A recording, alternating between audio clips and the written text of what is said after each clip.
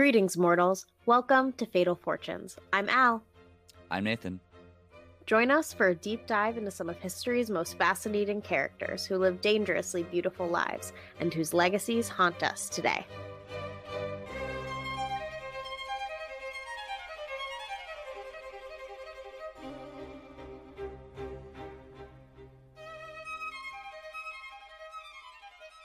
Nathan, how are you? How was your summer?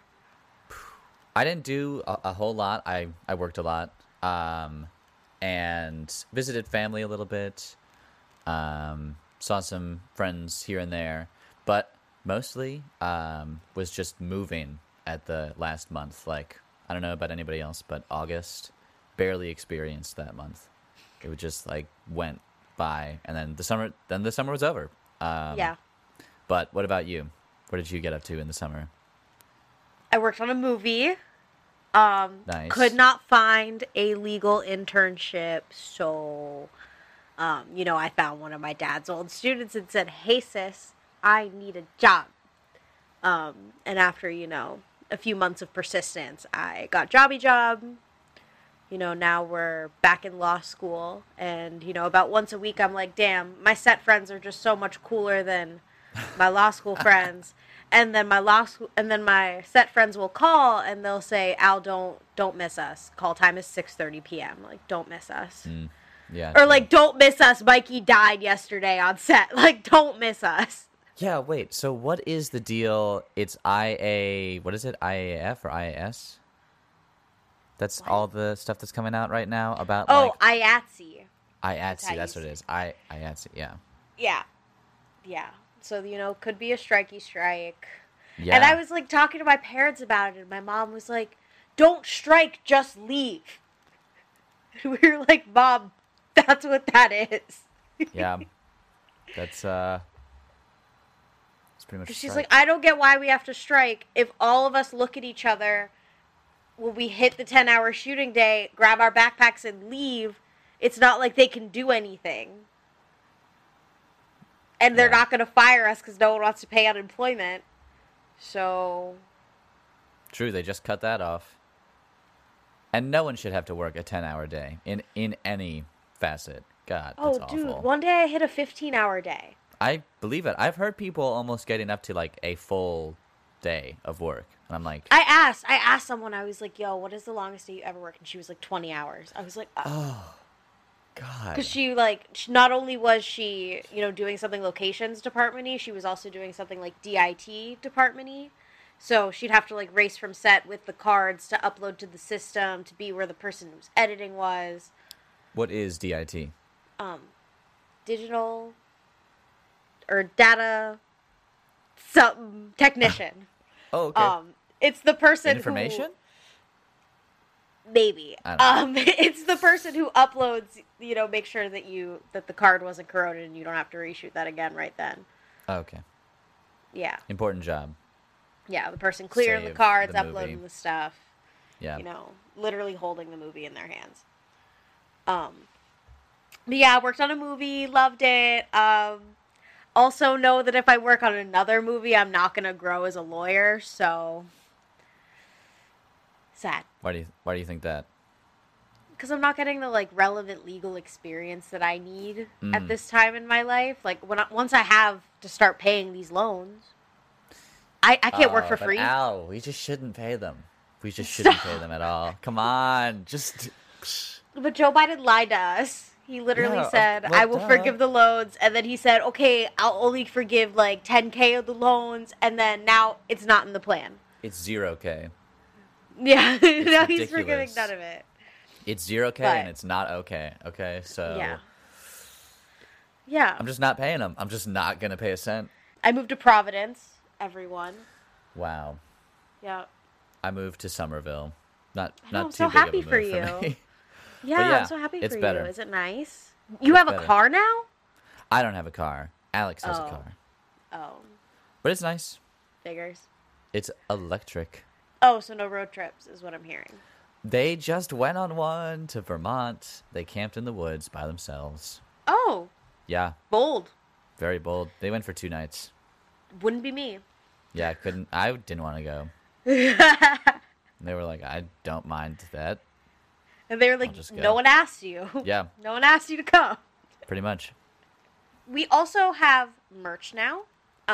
You can buy merch by signing up through Patreon. You can get a tote bag or a sticker. And our Patreon is, of course, always linked in, I don't know, what do you call it? I don't know, the interface. The Patreon is description? always, yeah, the Yeah. description. Exactly. The Patreon Yeah. is always linked in the description. We will also add to the description the Society 6 link, where you can get stuff that's more than tote bags. You can get little, I don't know, wall hangings of our little icon, little cards, more stickers, different totes. So I check saw that you had a out. couple of bath mats on there, and honestly, I'm in desperate need of one. So I might be going to the Society 6 store for a bath mat. Perfect. We're going to have a new subscriber method through Anchor. They're letting you do this thing where you can set up monthly subscribers to get exclusive content. So we'll take the content that's already up on Patreon exclusively and put that on Anchor as well. And it's just going to be like a separate Spotify feed for subscribers only. And I think that's going to be really fun. And I hope you guys sign up. It's the first episode of season 2, and we are picking up basically right where we left off with Mary Shelley. Nathan, do you want to tell the people what was going on in 1797? So what was going on in the world was that Albany got changed to New York's capital. I've never been. The modern Italian flag is introduced. Also probably a big move for New Yorkers. Even crazier, top hats are invented. Now, that's bold. That's bold of them to make that in 1797. The U.S. refused to accept the first petition from an African American, the first of many petitions. Trinidad was colonized. New Hampshire, local Nathaniel Briggs invents a washing machine. Nice. Napoleon conquers France in the First Coalition. Not so nice. Abolitionist Sojourner Truth is born, as is composer Franz Schubert. And, of course, the loss of Mary Wollstonecraft is around where the story begins. Yes, and you know, Mary was born in the Georgian period and came of age during the Regency, which of course we are all familiar with now that we've all watched Bridgerton. Everything could cause scandal, you know, your reputation could be ruined for nothing, and everyone knew their station in life, your station in life, and social climbing was a scandal in and of itself. So for Mary to have a parent like she had, it makes sense that she would, you know, fall into a similar crowd of literary celebrity. So Mary Shelley was born Mary Wollstonecraft Goodwin on August 30th, 1797 in London to writers William Godwin and Mary Wollstonecraft. Her mother lived only 11 days before William became a single father to Mary and her half-sister Fanny Ilmay from a previous relationship of her mom's. William spends the next year, you know, compiling his late wife's memoirs, and when he publishes it in 1798, it causes the scandal and reveals her adventures and illegitimate daughter. Just as her future husband would be, Mary's father was in a whole lot of debt, and it wasn't long until he began to look for a second wife who could both raise his children and bring some money into the home. In 1801, he married Mary Jane Clairmont, and she brought into the family Charles and Claire. She had never been married before, just like the first Mary, and Claire was less than a year younger than Mary, and she's, you know, really spicy in her own right. She eventually gives birth to one of Lord Byron's kids, Allegra, and she comes up, you know, later in the story a whole bunch. William and Mary Jane's marriage is, you know, another shotgun wedding, just like to our heroine's mother, and they have a son in 1802, but he dies in infancy. That doesn't stop these two, and they have another son named William Godwin the Younger, who also does some writing in 1803. The marriage was generally successful, but neither Godwin's friends or daughter embraced the new mistress of the house, and this is because, you know, Mary Jane would often beat Mary for taking part in adult conversations, and because Mary Jane would play favorites among her own children over Fanny and Mary. Her father eventually started a publishing company with his new wife, dealing with children's books and stationery, and William moved the family to the booksellers district of London and out of the home he had shared with Mary Wollstonecraft. They went from having fresh air of the suburbs to the early industrial streets of inner London, and it affects everyone's health. It was really gross back then. But the publishing company itself is not a success, and it quickly runs William into debt.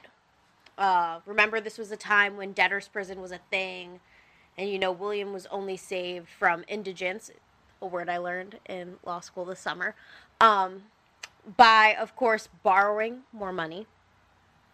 This was from Francis Place, a Malthusian political reformer. And I got to use the word Malthusian in law school the other day, and everyone was like, good job, big word. So, yeah. I don't know it. It's, when, population can grow exponentially until it just can't sustain any more life, and then there's a bell curve of dying off. Oh my god. Wow. Yeah. How did you use that in the class? Because we were talking about how trademark and advertising, how advertising is the last chain in, creation, distribution, consumption, and then advertising is what brings it all together so that cycle can keep continuing. So there's, always a need for more. And I said it's kind of like a Malthusian collapse. We're saying that consumption can grow exponentially until it just hits a breaking point and the population dies off. And this class is so pessimistic. I thought we were like, ooh, trademark and advertising, yay! Watching Mad Men, yay! No, it's not like that at all. We watch stuff about depressing climate change every day. Yep. That sounds about right. Damn. Mary's primary tutor was her father. She had little formal schooling. William acknowledged that he hadn't raised the girls as Wollstonecraft had set out in her Vindications of the Rights of Women, but he still made sure that it was an advanced learning experience. By 1807, she could recite her mother's philosophies by heart. She's only 10. It was also around this time that Aaron Burr, Hamilton villain, befriends the family, and at age 14, she finally gets to go to school at Ramsgate, which is a seaside town in Kent. This only lasts for about 6 months, unfortunately. At the age of 15, her father compared Wollstonecraft's two daughters. And Nathan, would you read this quote for us? My own daughter, Mary, is considerably superior in capacity to the one her mother had before. Fanny, the eldest, is of a quiet, modest, unshowy disposition, somewhat given to indolence, which is her greatest fault, but sober, observing, peculiarly clear, and distinct in the faculty of memory, and disposed to exercise her own thoughts and follow her own judgment. Mary, my daughter, is the reverse of her in many particulars. She is singularly bold, somewhat imperious, and active of mind. Her desire for knowledge is great, and her perseverance in everything she undertakes is almost invincible. My own daughter is, I believe, very pretty. Fanny is by no means handsome, but in general prepossessing. What the fuck, dude? I know. That's so messed up. That's your wife's that was daughter. Pretty fucked up, yeah. And your daughter. It's weird that he said that.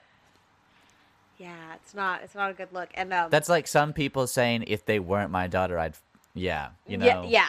Mm-mm. Yeah. No, thank you, William. When I was doing the research, you find the full quote, in biographies of Fanny, but in biographies of Mary, you only find the end where he's talking about how, she's imperious and wonderful and stuff. They totally cut out the horrible stuff that he starts with talking about Fanny. It's pretty bad. Wow. Yeah. Revisionist history in Mary Shelley biographies. Yeah. So Mary leaves boarding school, and, William is quickened with the idea that his daughter should become a philosopher and that, Fanny should do nothing. There are more reasons speculated for her being sent to William Baxter's home in Scotland. Perhaps it's her health. They're living in a really gross part of London right now, which I don't get because, in history up until this point, people go to Scotland and they get some weird tubercular illness and die. So I don't get why they're like, "Oh, Scotland for the health." I'm like, I don't think that that's where you're supposed to go. Nobody understood health, though, back then. Did they? No. Yeah.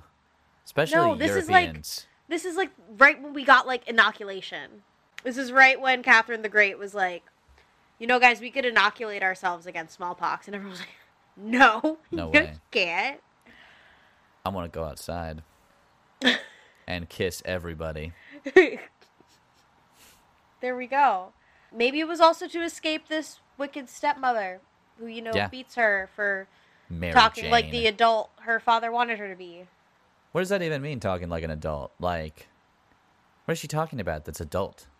I don't know. Maybe Aaron Burr's at the dinner table. They're talking about philosophy. She butts in, gets her ass smacked. She's like, I really don't think you should have shot that guy. That's probably the endless debate. Like, maybe you shouldn't be in exile here. And you know, this is the time where it gets even more juicy. I think it's been pretty juicy thus far, but Oh, yeah. Percy Shelley enters the frame. While Mary is away in Scotland, Percy begins writing to Godwin. You know, he's flattering him on his work, political justice. You know, Fanny's still at home. Percy asks if the 18-year-old would come and live with him.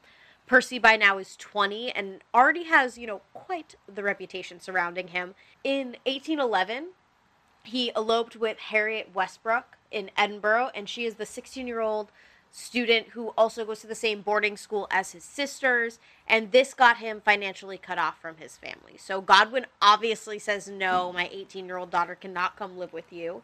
And it really seems like Fanny is the first object of Percy's pursuit and affection, and they may have actually been in love, but she was sent to Wales, and we will never know what could have been.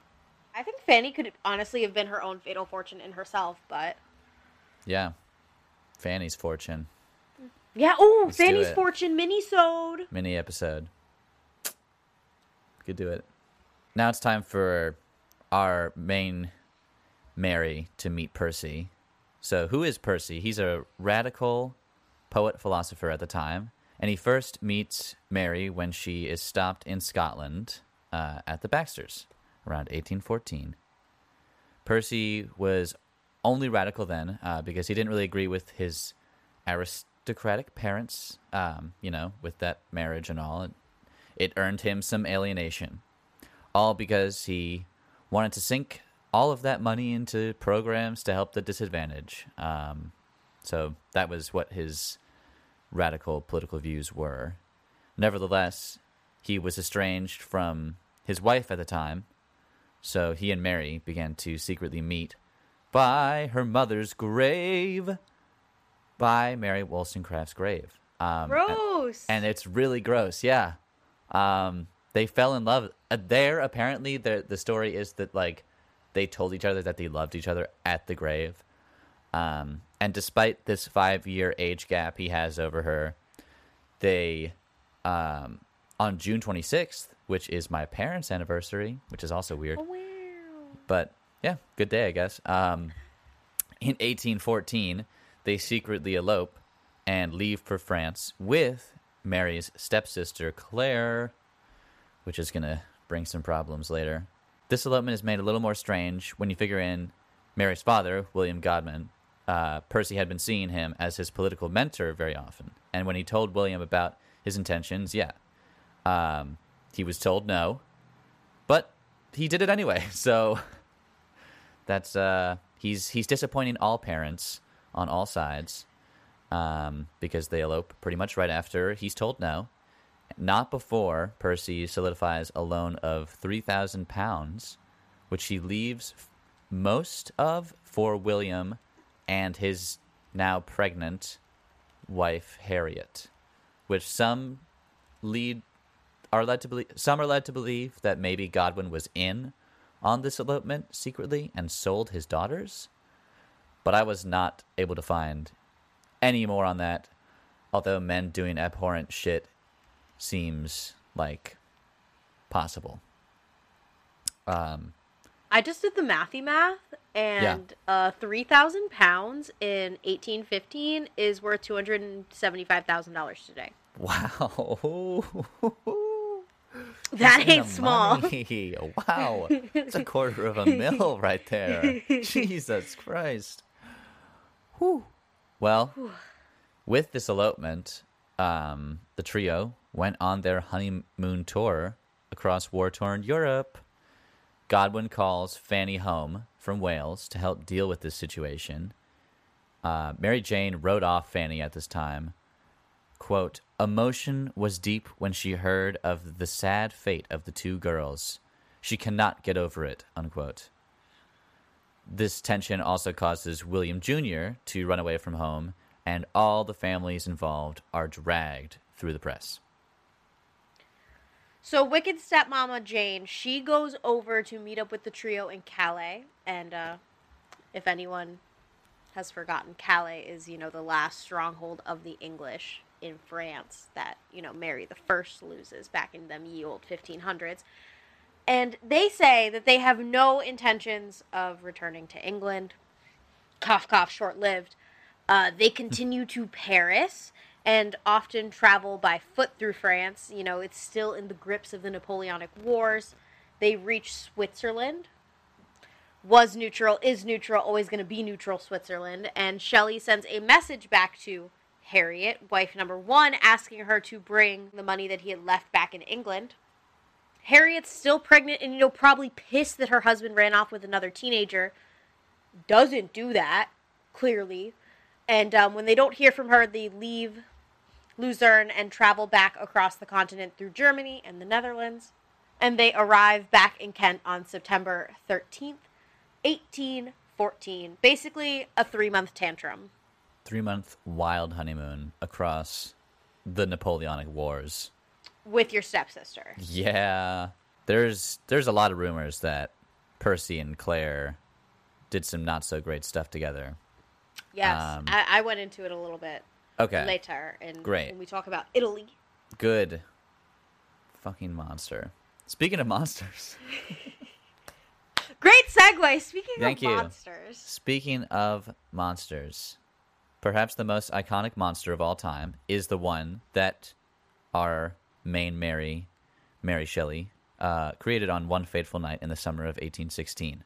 It's a writers' competition orchestrated by the host of this mansion that they're in, Lord Byron, and it includes him, Mary Shelley, Percy, and Lord Byron's physician, John Polidori. But John Polidori also, I think, wrote like some Dracula book after this little writers' organization.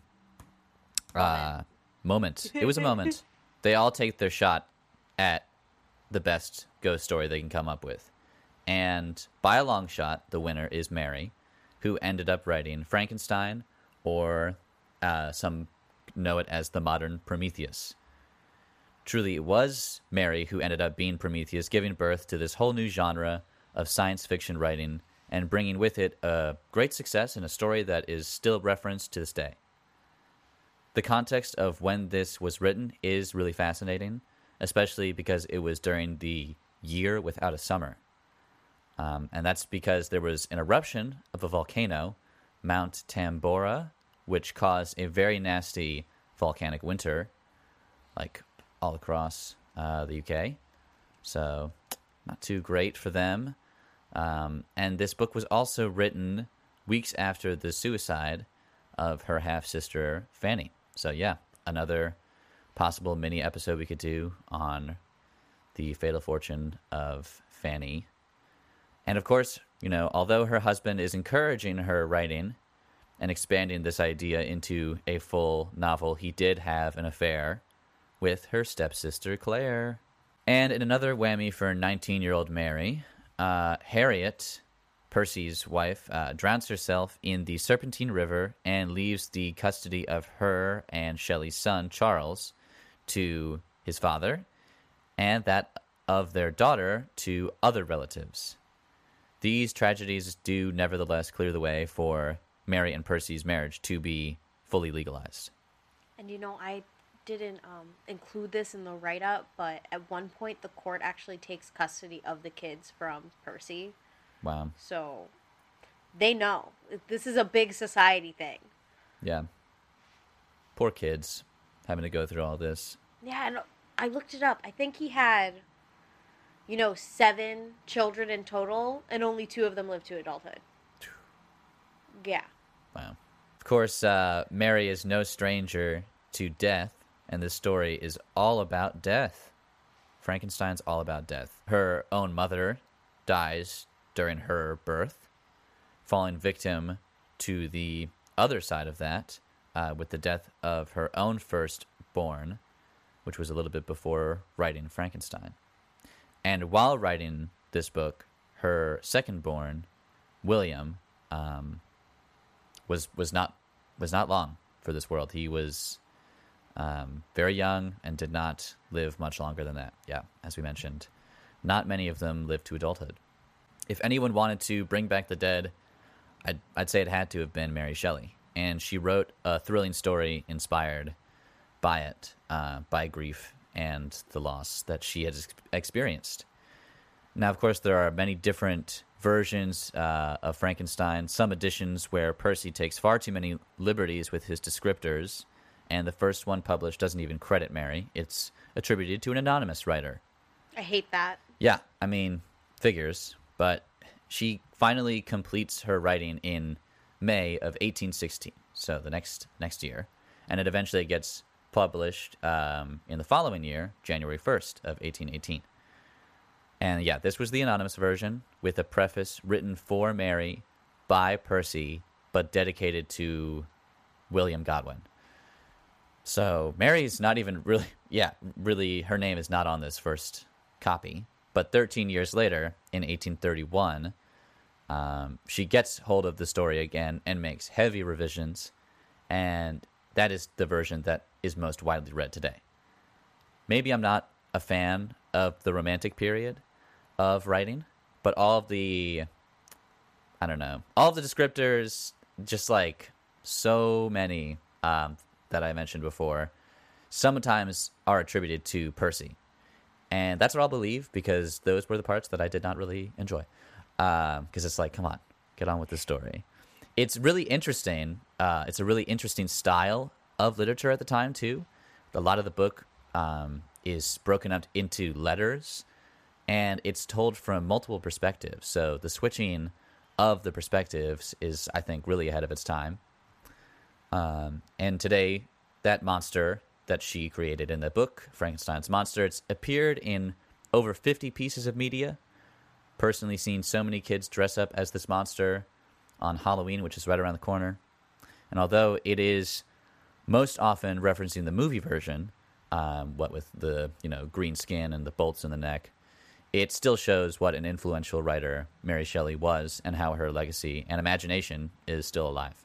I love this edition of Frankenstein where it's on stage. It's the National Theater or something, and Benedict Cumberbatch, he plays the monster. I remember watching it, on the big screen at the Coolidge Corner Theater as a teen. Wow. Top notch. Top notch. But, personally, if we're talking Dracula or Frankenstein, it's Dracula on 1,000. I still have to see that, was it Bram Stoker's Dracula? The movie? The movie. With Winona Ryder? That's the one. Yep. Haven't seen it. Got to see it. I just want to say, everyone, I really recommend listening to audiobooks. I think audiobooks are just, a wonderful way to read nowadays. How ironic is that? But if you get the most popular edition of Dracula, it has Alan Rickman in it, which is amazing. R.I.P. in pieces. Wow. Yeah. But the woman who does Lucy Westerbrook's voice, literally, I turn it off every time. Every time I get to chapter 4 and it's her chapter, I have to turn it off. It's like a cheese grater or like fingernails on a chalkboard. It's horrible. Yeah, wait. Cheese grater is good. You get cheese out of that. But yeah, fingernails on a chalkboard is bad. I don't know how this story could get any spicier. It keeps getting spicier. A mother dies. You lose your baby. You lose your sister. Your husband's baby mama and other wife dies. I don't know how it could get crazier from here, but it does. So, The three of them left England again in March of 1818, and this time they head for Italy. I loved Italy when we went to Italy, except so many people got robbed. Yeah, I was about to say, except for the part where people got stuff stolen. Back to Mary Shelley. These three are at it, and with them in tow is Claire's daughter Allegra by Lord Byron, who we mentioned way earlier. And, you know, Allegra could be a little mini Fatal Fortune. Lord Byron, he could be, you know, his own big Fatal Fortune. But if we keep doing the Regency, suddenly it's a Regency podcast, and that's not what I came here to do. No way. So they're going to meet up with Lord Byron, who has finally said, okay, Claire, I will take care of the baby. I will raise the baby in Venice, so long as you have nothing to do with the child ever again. So they meet up in Venice, hand off the baby. Byron immediately puts this baby in a convent. Oh. Yeah. That's his way of dispatching with the situation. They make it to Venice, but Mary and Percy's daughter, Claire, so another Claire, Clara, she dies in September, and this leads to a period of estrangement between the couple. It's very upsetting.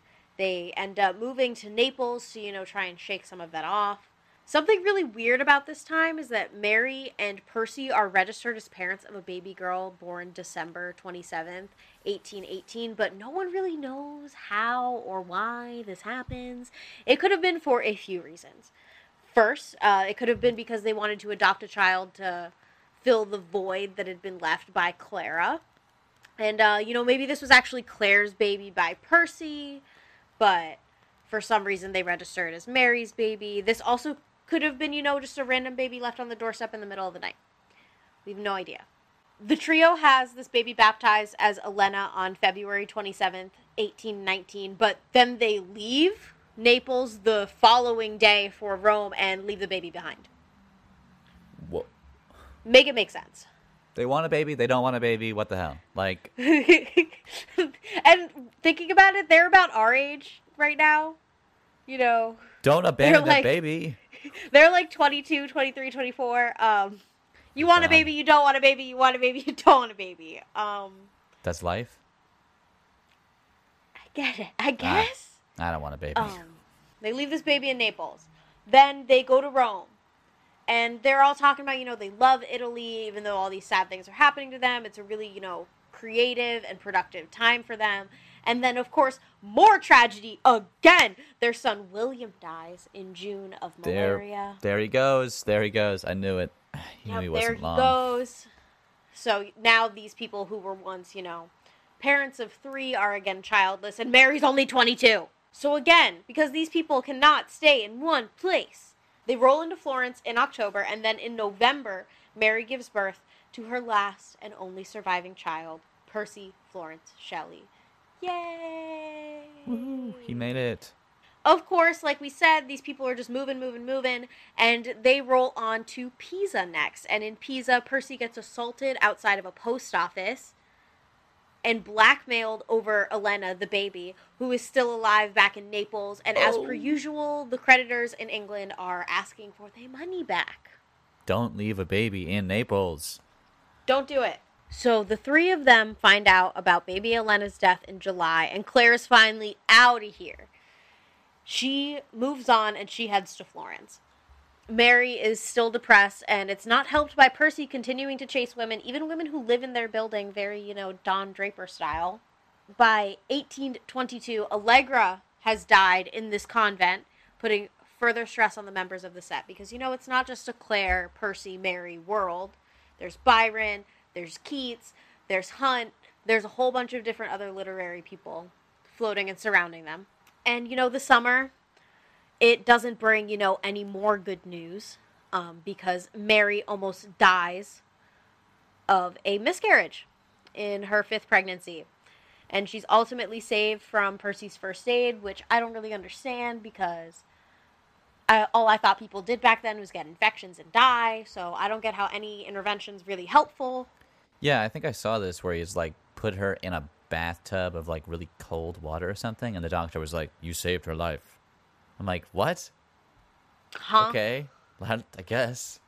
And at the same time, you know, Percy He's having a whole bunch of hallucinations about, their dead friends and himself, murdering his wife. Oh, fuck. He's going cuckoo bananas, and it's also because, you could buy anything in this era. You could buy anything at the drugstore. You could literally, huff paint. If it was bottled, you would sell it, and someone would take it. So he's taken a bunch of weird things that, definitely today a doctor would never give you, but back then you could buy at the grocer. The next spicy thing that happens, which I think might be the climax of Ye Old Story, is, Percy is going to visit Lord Byron and this guy named Leigh Hunt, and they set sail on a boat that they've poetically named Don Juan, which seems really annoying. Oh, yeah. In hindsight, naming your not seaworthy boat Don Juan, just guys being dudes. Yeah, exactly. Just guys being dudes. No homo, bro. We love it. Wow. So they've they have explored a successful... each other. They've explored each other's bodies for sure. Oh my god. On the Don Juan. Oh my god. Well, what we come to find out is that none of these people know how to boat. None of these people do boats at all. Because they're too busy exploring each other's bodies. Yes, they're too busy exploring each other's bodies. No one learns how to sail a boat. So basically, they talk about this literary magazine. They're like, okay, we're going to do it. Basically, it's a long meeting to talk to your friend about the zine. So they finalize the zine plans, put some staples in the side of the paper, and they attempt to return to where Mary is waiting for them at Lerici. I don't know where that is, but it's someplace in Italy called Lerici. And, the two immediately get lost in a storm. They come to find out that the Don Juan, which had been custom made for Mr. No Money Percy, he's borrowing a bunch of money to get a custom made ship, and this custom made ship is overmasted and, not seaworthy. I don't know what overmasted means, but someone who knows boats knows. It's overmasted. So, their inexperience doesn't help the situation, clearly. About 10 days later, Percy's body washes ashore in Tuscany, and his body's only identifiable from the suit that he's wearing and the Keats poem in his pocket. So he gets cremated on the beach on August 16th, 1822, and we'll include that famous painting scene in the show notes at fatalfortunes.com. Please check it out. I've been doing a lot of work on the website. And something that's really weird is that his heart doesn't burn, and maybe people think that that's because of some old tuberculosis thing. And they end up taking the heart out of the fire, they preserve it in wine, and then Leigh just walks away with it. And he doesn't pass it off to Mary. It's a whole big thing.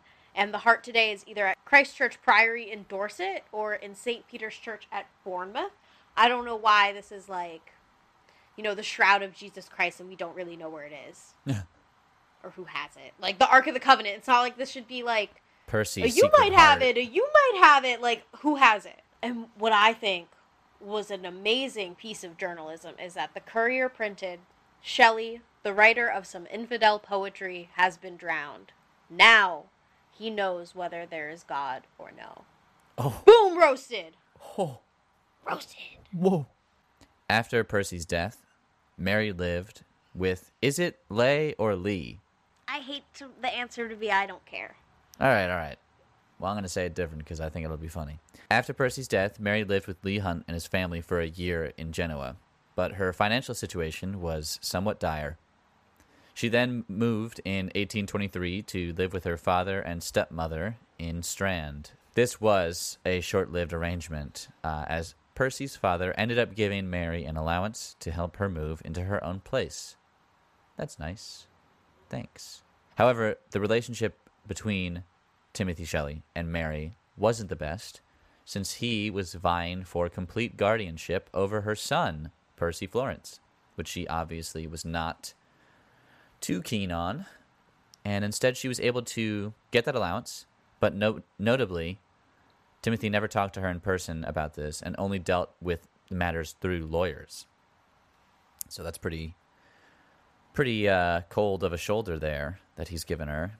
Mary spent her days editing her late husband's poems, but was told never to release them in a biography or Timothy would stop the allowance. In the summer of 1824, Mary moves to Kentish Town in North London to be with Jane Williams. That is the woman from the apartment building who Percy had a thing for way back. Don Draper. she does say some awful thing about how Percy preferred her, so she's a real jerk too. Jane Williams. Throughout all of this, though, Mary is still trying to honor her husband by writing a novel called The Last Man.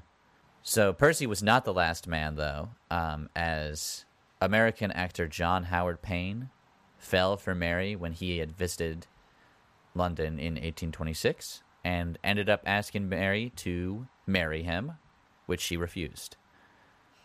And then from 1827 to 1840, Mary was busy writing novels like The Fortunes of Perkin Warbeck, Faulkner, spelled Well, that sounds good. differently I'd read from that. the author, but yeah, The Fortunes does sound nice. And a book called L'Adore. She also wrote in ladies' magazines, all the while still supporting her father, William Godwin. They would look out for publishers for each other, which was, I think, pretty sweet. Unfortunately, though, he died in 1836 at the age of 80. Damn. So yeah, he made it pretty long. Mary continued to help lift up women around her as her mother taught her.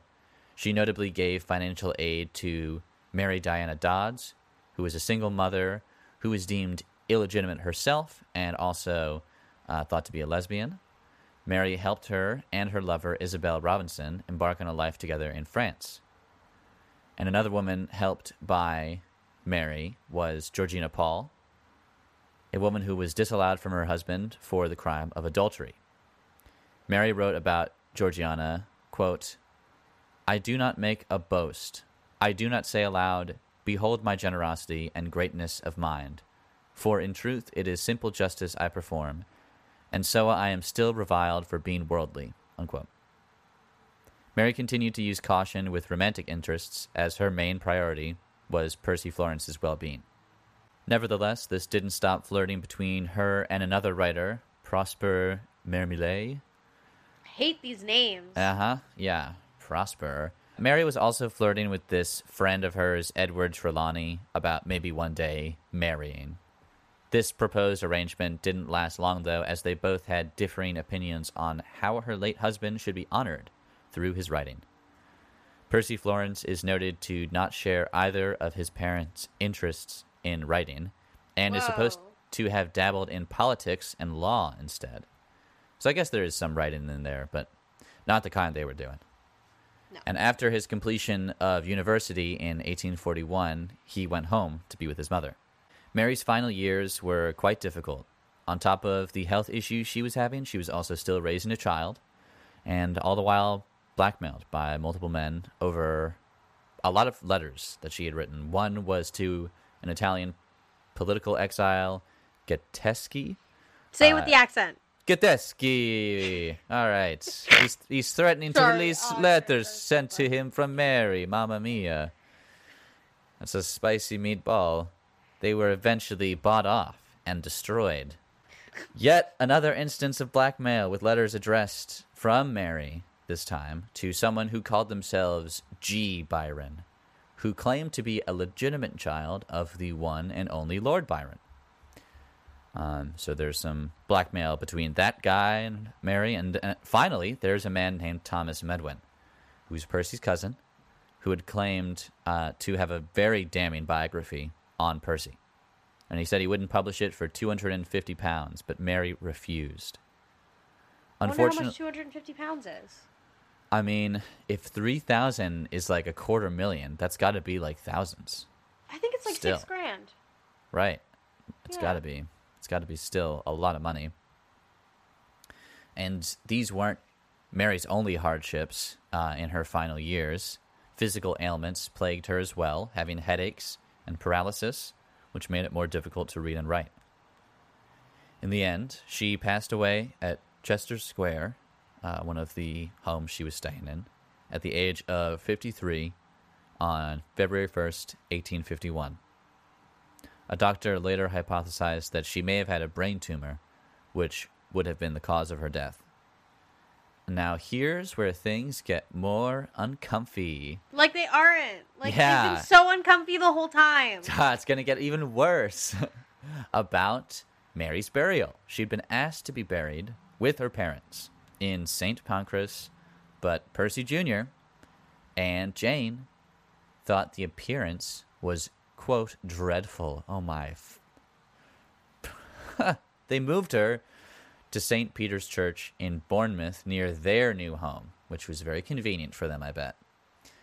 In addition, after a year had passed since her death, Peter and Jane opened up her box desk and found some very interesting things inside. This included locks of her dead children's hair, a notebook shared with her husband Percy, a copy of his poem Adonai with one page folded over containing some of his ashes, and a piece of his heart, which is curious because we had earlier said that, who is it, Byron took the whole heart? No, it was Hunt. Hunt took the whole heart. Leigh Hunt. Well, she apparently, someone said that had a little piece of his heart, maybe trying to make a little Frank and Percy, but that never happened. And as I said, the creation of Frankenstein's monster was this historic event in her life, but it was far from the most disturbing thing she ever experienced. That was probably a good moment. That was actually a bright spot. I also want to note that there are a lot of rumors that during that whole writers thing, there was a lot of opium involved. So yeah, if that's the case, it probably was a very good time. She was like the original Kurt Cobain. Oh my God. That is Mary Shelley. All in all, a great writer. Lived a very, very hard life. Lost a lot. But very also gave a lot. Spicy life, though, for a woman in this time period, where the expectation was that you just, stayed in your stature and standing, and, you stayed at your country house, and then you had your bunch of babies until you died at 25 with, 7 kids. But if she had done that, that would have been a great disservice to her mother's legacy. Yep. Who also was not about that. Her mom that. was the blueprint. Was the blueprint. We discussed how, and go listen to the season 1 finale. Haven't already. We discussed about how, she traveled around Europe too. She walked so Mary could run. Definitely. Yeah. Really illustrious, fun family. Who's given us a lot of other things to talk about. Thank you guys so much for listening to the season 2 premiere. Remember to check out our merch on Society 6 and on Patreon. Remember to check back in the middle of October for the subscriber system on Anchor. And that's it. And I think that we'll see you guys next time with, another crazy Fatal Fortune. We have a lot of fun stuff planned for season 2. On Tuesdays, we talk ghosts. See you next time.